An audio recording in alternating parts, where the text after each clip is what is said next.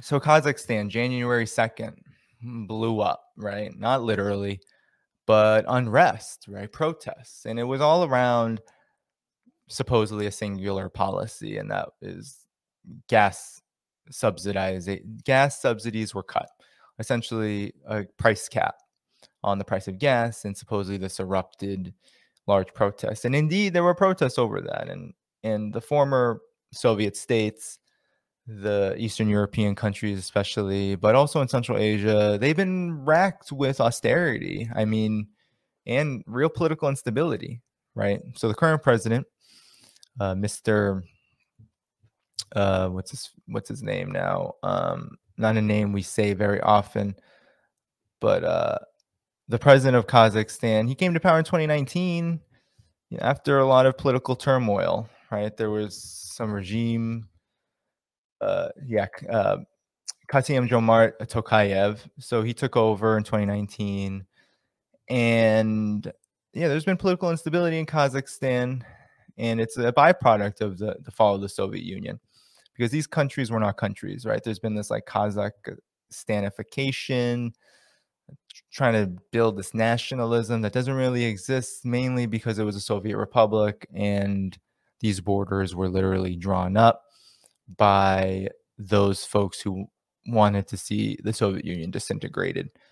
So it became the level of underdevelopment skyrocketed in Kazakhstan. And then China launched its Belt and Road Initiative and actually launched it in Kazakhstan. In 2013, the announcement by President Xi Jinping was made in this country as a symbol, right? Because Kazakhstan has a 1,700-kilometer border with China, and it was a symbol of that partnership, which was already burgeoning, but now has become so big that it is Kazakhstan's largest trading partner, with Russia in second.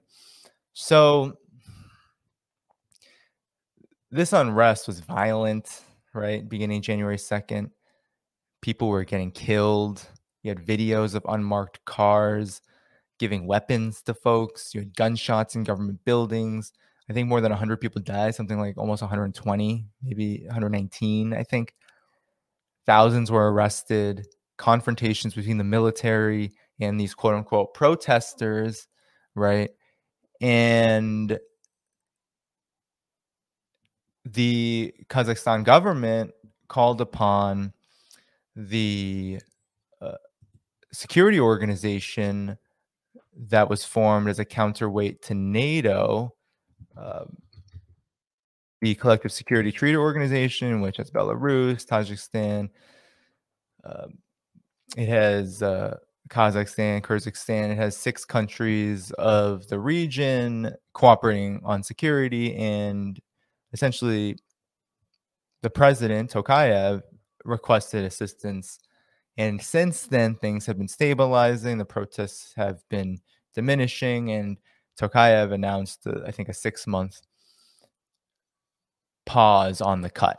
So between that and the security cooperation, things are stabilizing. But all along the way, Vladimir Putin, Russia, Sergei Lavrov, Foreign Ministry, China, the president of Kazakhstan, Tokayev, they've all been saying that there are other elements involved here, that this is not just merely a domestic situation, and that we have to guard against color revolutions. And so that, I think, is very important. And so some people will say, well, what about the agency of the Kazakhstani people? And indeed, there is no doubt that there are domestic troubles in Kazakhstan, just like all of these countries which have literally been starved by the fall of the Soviet Union. I mean, that was such a brutal hit to landlocked countries like Kazakhstan, which were already underdeveloped to begin with, and now no longer had a direct lifeline in terms of sharing, cooperating, and developing with via the Soviet Union. When that was finished, then essentially Kazakhstan, Tajikistan, all these countries became open for business, and that's why you have some of the highest rates of poverty, despite having one of the most oil and gas-rich countries in the world. I believe it's the largest oil producer in the Central Asia region. So I'm going to pull up my CGTN article because I think it's important to talk about what does U.S. meddling look like in some of its forms. I mean, this is by no means exhaustive because U.S. meddling is so expansive when it comes to the ways in which NGOs do their work. So I'm going to share my commission here, and then I'll share a short video. Actually, maybe I'll do that. I wanted to go over the WeChat article, but maybe I'll just put that in the chat here. Um, the WeChat article is kind of long, but I'll put it in the chat because it does talk about some things that may be important. So actually, let's do that. Let's look at this WeChat article. You can find the CGTN article in CGTN if you subscribe. You can to my Patreon, to my Substack. I'll be publishing it there as well. So I'm gonna do that because I think it's good. You know, I don't know if many people are sharing WeChat sources. So luckily enough, I have some connections in China who can hook it up, and you have to have actually a certain level of literacy of both the Chinese language, of Mandarin, as well as the app. And so I have the app, but I had actually someone sent me this. So it says the darkest moment of the anchor of Central Asia's stability brings forth great revelations to the world, not fourth. So Kazakhstan is experiencing the biggest chaos in 30 years of independence. The changes are fast, the force is fierce, and the destruction is unexpected. Although the situation is stabilized recently, the dust is far from settled, and it remains to be seen where the former anchor of stability in Central Asia will go. As bystanders, we have at least 4 major revelations. So here we go. In the past few days, the militants who attacked government facilities, the ghosts of the United States in the West, are resorting to violent, peaceful demonstrations and constantly increasing the quote-unquote people's demands. There are various signs that the frenzy of the color revolution is once again flocked to Central Asia. So essentially, this is a color revolution. As President Tokayev said, Kazakhstan has experienced the most difficult and darkest moment in its history of national independence. So here you are on January 6th, the statue of the former president, Nursultan Nazarbayev, was pulled down by protesters with a truck in Almaty. Almaty is very important in Kazakhstan as it is the most developed city. And also one which is hugely important to the Belt and Road Initiative. So on January 26, 2022, more than 1,000 protesters stormed the Almaty city government building and gunshots were heard at the scene. So this is a destroyed government building. I mean, protesters, generally peaceful demonstrations, don't really have that capacity. During the rebellion and so-called riots of 2020, you did have some institutions get burned and destroyed, but you had the police station in Minneapolis, for example. That was a huge moment. But by and large, this is a very difficult thing. And it's just so interesting that they had the weaponry to destroy this building. So we'll go on. So the United States and the West have repeatedly advocated that the color revolution can cure all diseases. Almost all Bayer shows in the world have been overturned. That must be a really bad translation. So it has been more than 10 years since the Arab Spring, and countries are still mired in an Arab winter of war, social unrest, economic recession. So in the once stable Ukraine and Bolivia, countless people were bloodstained on the streets in riots, and the country's reform and development were stagnated. So that is 100% true. Very good point. So again, this is coming out of China's WeChat. It's an independent writer talking about the unrest in Kazakhstan, comparing it to Ukraine and Bolivia. Those are two great examples. 2014 Ukraine, the overthrow by literal neo-Nazis supported by the United States, like the what are they called? The battalion. So these far-right forces in Ukraine, they overthrow the government in 2014 with the help of the United States. And then you have in Bolivia, far-right forces doing the same thing, right? That's essentially what happened. I think it's the Azov battalion. Am I correct there? The Azov battalion. Yeah, there we go. The Azov Battalion. They're the far right fascistic group. So that's what happened in Ukraine. And Bolivia had the same thing with the Jeanine Áñez administration being put into power, but a lot of far right forces and the far right Christian fundamentalist movement there, and they were empowered for luckily just a year. But we can go on. Syria is also another one, right? That's what the quote unquote Arab Spring. The National Endowment for Democracy, as we'll get into later, actually funds a lot of so-called civil society organizations in Syria as these fighters are being supplied with weapons and funding by the CIA and the Pentagon, sometimes conflicting with each other. As these Al-Qaeda forces are being supported, so too are these more soft power tactics being employed to try to give legitimacy to them. I mean, look at the white helmets. That was a big example of that. And so the lessons of blood have proved that the color revolution signed on by the United States and the West have never been an express ticket for democracy and advancement, but an empty promise to chaos and decay. Very, very powerful.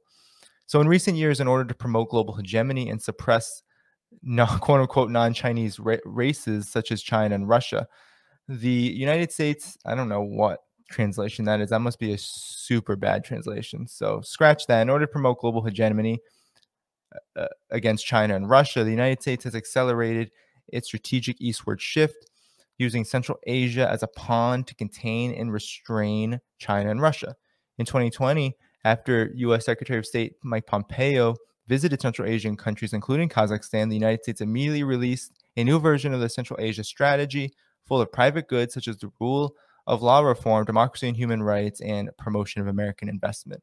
So in my article, I talk about how $61 million in 2020 was invested by U.S. International Agency for International Development, the State Department, and affiliated organizations, $1 million in that year alone from the National Endowment for Democracy, funding all of these groups, so-called American investment, really trying to be a bulwark against the Belt and Road Initiative. So under the hard work of the United States and the West, false information, rumors, and slander spread all over Kazakhstan's network in European standards, quote unquote, have become the golden rule that everyone should follow. Finally, amid the roar of American and Western public opinion and propaganda machinery, Kazakhstan was in chaos overnight, and the fruits of the hard work accumulated by generations of people were destroyed. There are public opinions that the riots have set back Kazakhstan's economy by at least 15 years. So think about this. I was reading an interview earlier today from a Kazakhstan academic published in 2016 that about only 5% of highways are Class A, or the highest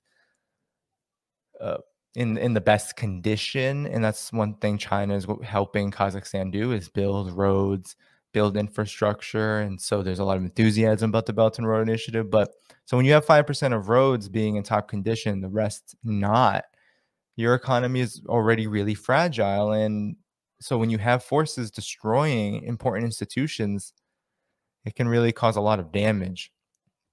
So in the past 2 years, the National Endowment for Democracy has nearly doubled its funding to Kazakhstan. According to incomplete statistics, there are at least 16,000 NGOs of various types active in Kazakhstan, most of which of Western backgrounds. According to Russian media, the actual number of NGOs in Kazakhstan may be even as high as 40,000. So 40,000 organizations in this small country. I think it's a population of 19 million. Yes, considering that population of Kazakhstan is just over 19 million, so many NGOs supported by the West are enough to infiltrate Kazakhstan. I mean, it's a small country. So 40,000 organizations, you can really have an influence. Is this good for Kazakhstan, or is it trying to buy people's hearts and minds? That's definitely supposed to be minds, not conspiracy. It is not difficult to explain why a large number of democracy fighters who took money to break the law appeared in this riot. A Kyrgyz man detained in Almaty admitted to the media that someone offered him more than $200 USD, by the way. So that's, not sure what the Kazakh currency is, but I'm sure it's a lot of money in this region, to go to Kazakhstan and participate in a protest, as well as buy air tickets to provide him with travel expenses. Many rioters from other countries have also received the same promise. They took to the streets under the arrangement of the unified organization. Some people also received energy drinks distributed uniformly. After drinking, they lost their behavior and ability to control themselves. That's interesting. This is reminiscent of Hong Kong, China. In those days, Western NGOs instigated thugs to commit crimes and openly issued wage slips to set salary standards for atrocities, such as smashing, assaulting police, and ignition. Now, the same drama is being played out in Kazakhstan. So there is a parallel here because the U.S. National Endowment for Democracy is a huge funder of organizations that were operating in Hong Kong that are now being clamped down on because of they broke the law by doing all of this chaos and violence toward people and institutions. And so they're being clamped down on. But in 2019, this was a huge problem. And so there is a big parallel there. The Western capital behind democracy is also searching for fat in Kazakhstan and enriching its own pockets. The United States once injected huge sums of money into the key energy industry of Central Asian countries under the banners of helping countries in social governance and passing advanced management experience, creating a group of new oligarchs too big to fail and grabbing all of the benefits. For example, Tengiz Chevron, a joint venture between the United States and Kazakhstan, is the largest entity and oil producer in Kazakhstan and controls a number of oil fields in western Kazakhstan. Two American giants, Chevron and ExxonMobil, have 75% stake in the company, which is absolutely dominant. At the end of last year, Tengiz Chevron needed to lay off 40,000 Kazakh workers due to revenue. The fuse of this riot was precisely the protest of these oil workers because of their difficult lives. Well, I didn't know that, so I didn't actually read this all the way through. So these are just some of the details that we can't have, our media doesn't tell us about, right? They don't tell us about the damaging policies set forth by multinational corporations of the United States and the West in these countries. We don't hear that. Antony Blinken didn't say any of this. He didn't say that their corporations were responsible for destroying the livelihoods of 40,000 people before this unrest. He didn't say that. It's all about China and Russia. What did he say about Russia? Oh, it's hard to get them out once you allow them in your house. The Chinese security, the central,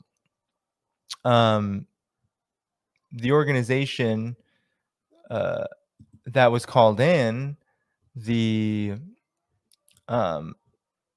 what's it called? The Collective Security Treaty Organization, the Central Asian Russian Security Organization, is already leaving. It's ridiculous to say that, in fact, Russia doesn't leave. So anyway, moving on. So when the economic lifeline of a country is in the hands of the United States and the West, the flow of resources is determined by the Americans. The people of the country can get a share of the pie, and the answer can be imagined. So that's really bad translation. But essentially what this is said is that Kazakhstan's economy, a lot of it is dictated by the United States. As the largest seller of democracy and human rights, the United States has clearly marked the price of democracy and human rights time and time again, deceiving buyers into bankruptcy. But it is the only one who is full of money. President Tokayev reflected in this televised speech the tragic event. This tragic event has given us a new perspective on democracy and human rights. So this is a big deal. There's always blowback to color revolutions. So the strategy is to try to create enough instability, like in Ukraine, to get an overthrow of the government. It's been tried in Venezuela. It's been tried in Belarus. It's been tried in Hong Kong. It's been tried in so many places. Try to destabilize things to assert U.S. influence after the fact. Well, during the color revolution, there's an assertion of U.S. influence, but it's about ensuring that that country or that region is now split, is now separate, and can be dictated by U.S. forces, economic, military, political, diplomatic, etc., etc. But there's always blowback. Look what happened in Hong Kong. The national security law is doing a clean sweep. There's stability there. There were legislative elections held. The national security law is a raging success, very popular among people in Hong Kong because, surprise, surprise, people do not want their governments burning down. They don't want to be shot at with flaming arrows from the train station. They don't want to be attacked in the streets for a camera opportunity, a photo opportunity. People don't want that. And the same goes for Belarus, right? The same goes for the numerous times Russia has been involved in targeted by color revolutions. The same goes for Bolivia. It seems like the instability, whether it succeeds for a short time or not, does tend to have this blowback of creating more isolation for the United States and the West and its forces. And so I think we're going to see that with Kazakhstan after this experience. Kazakhstan was already a deep partner of China and Russia, and that will probably accelerate. And there will probably be even more cooperation on this issue alone because China and Russia have been cooperating together on color revolutions. But with Belt and Road Initiative, with the Eurasian Economic Union, there's an impetus to cooperate wholesale politically across the region on this matter.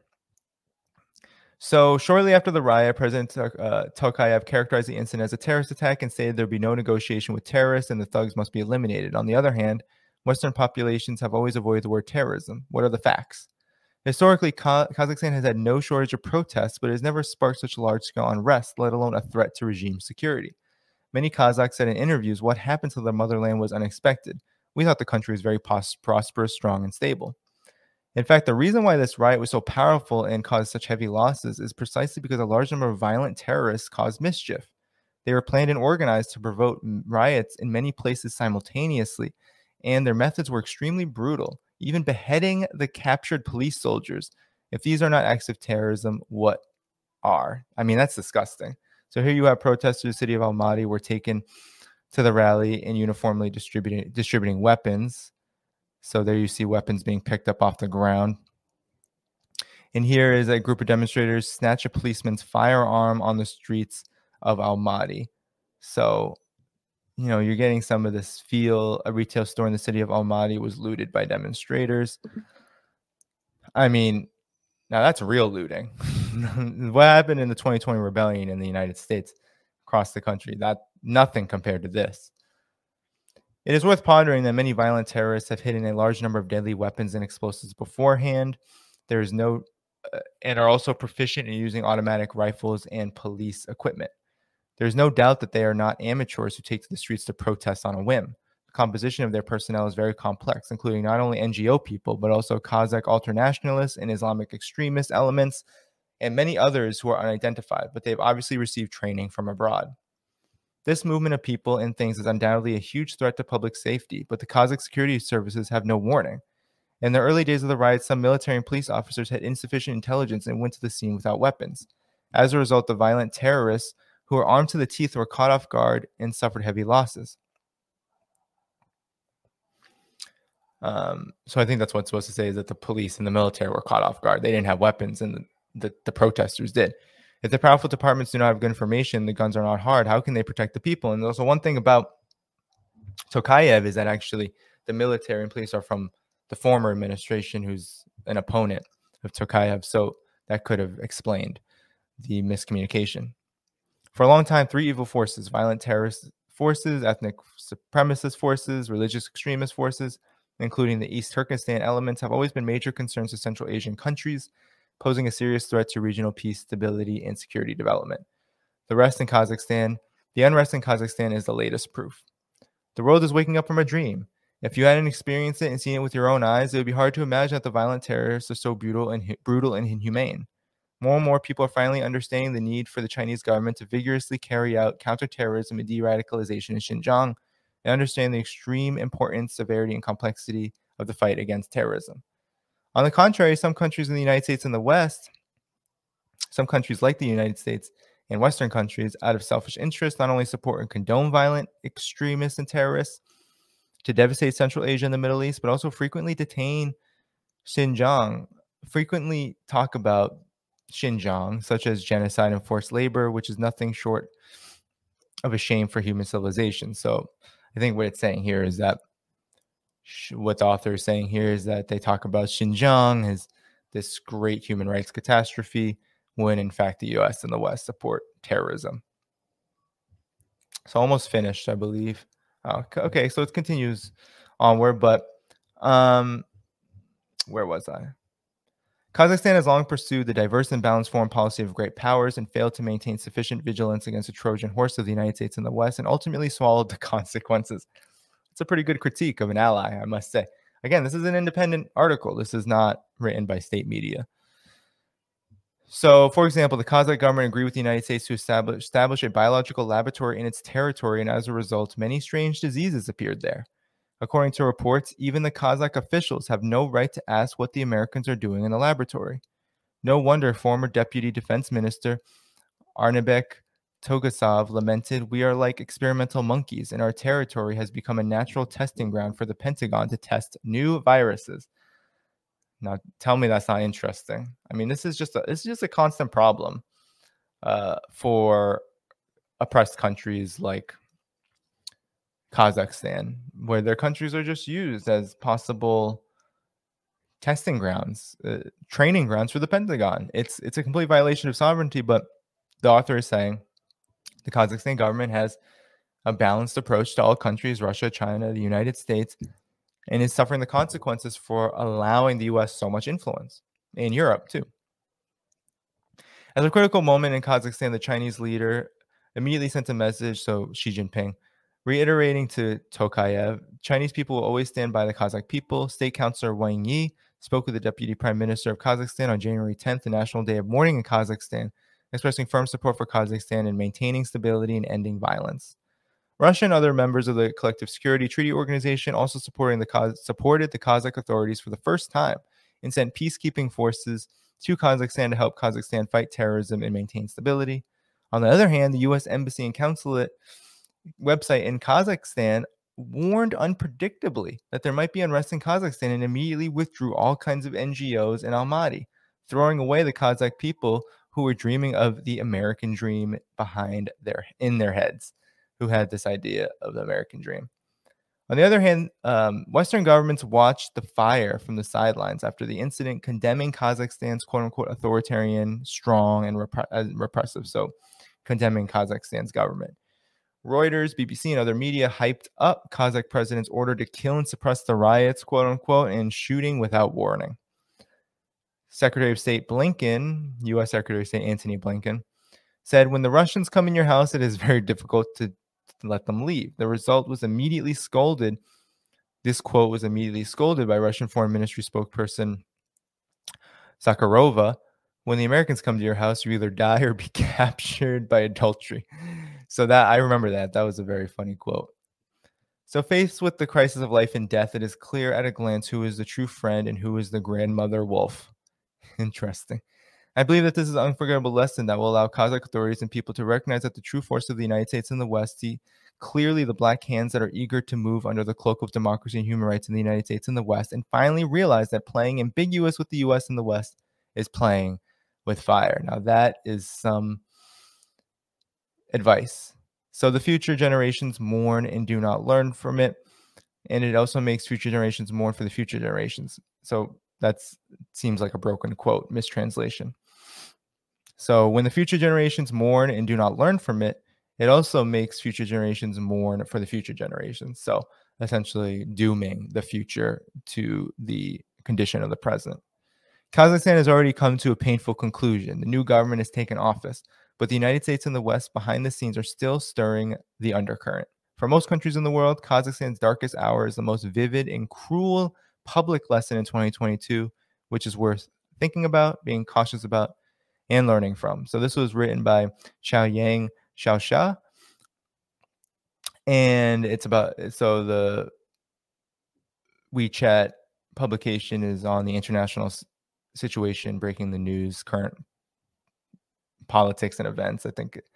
So anyway, I want to share that with you. I hope that you found that interesting. Oops, let me just stop the screen. I hope you found that interesting. You know, essentially it's basically what I wrote in my article, a lot of it talking about the role of NGOs, the exertion of soft power. That's their role. So they are another force for intervention. They're another force of the U.S. empire.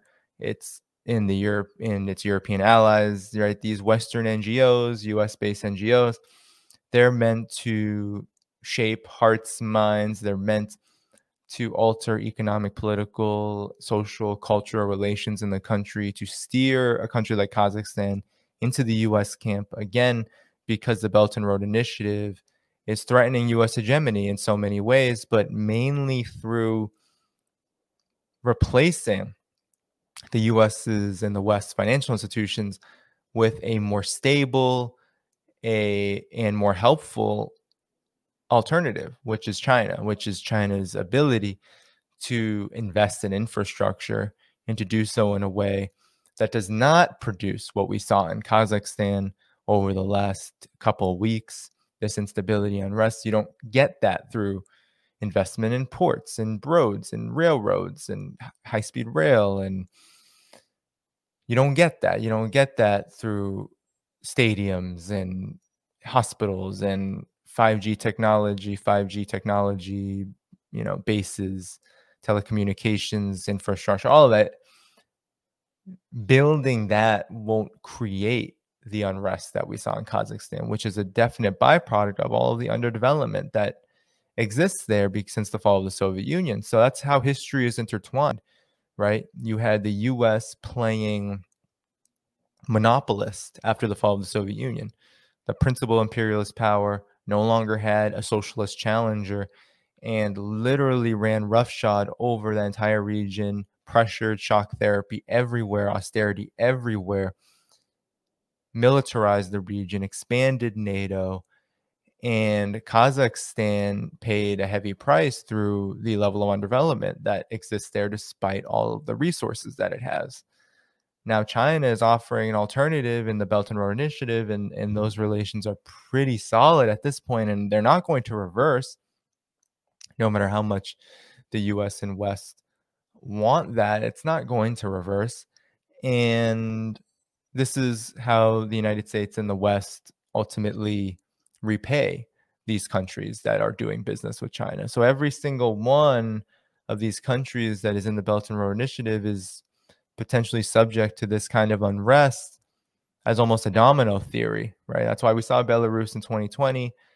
That's why there's talks of Moldova now. That's why we seem to have every couple months, 6 months, every short period of time, we have another target.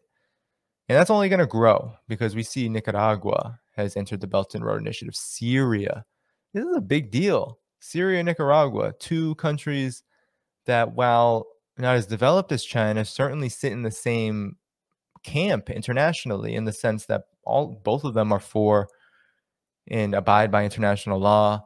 Both of them consider themselves fiercely sovereign and independent. And both of them have histories of being targeted by the West in such a way that makes China only that much more attractive, because China not only shares a common history in that way, but also is willing to cooperate on a far different basis. You will not see China go after Daniel Ortega and say, you got to overthrow that government, got to get him out of power. Same thing with Bashar al-Assad in Syria. No, China will help Syria rebuild after the war. China will help Nicaragua subvert sanctions and be able to survive and stabilize and thrive in a very particularly difficult economic environment.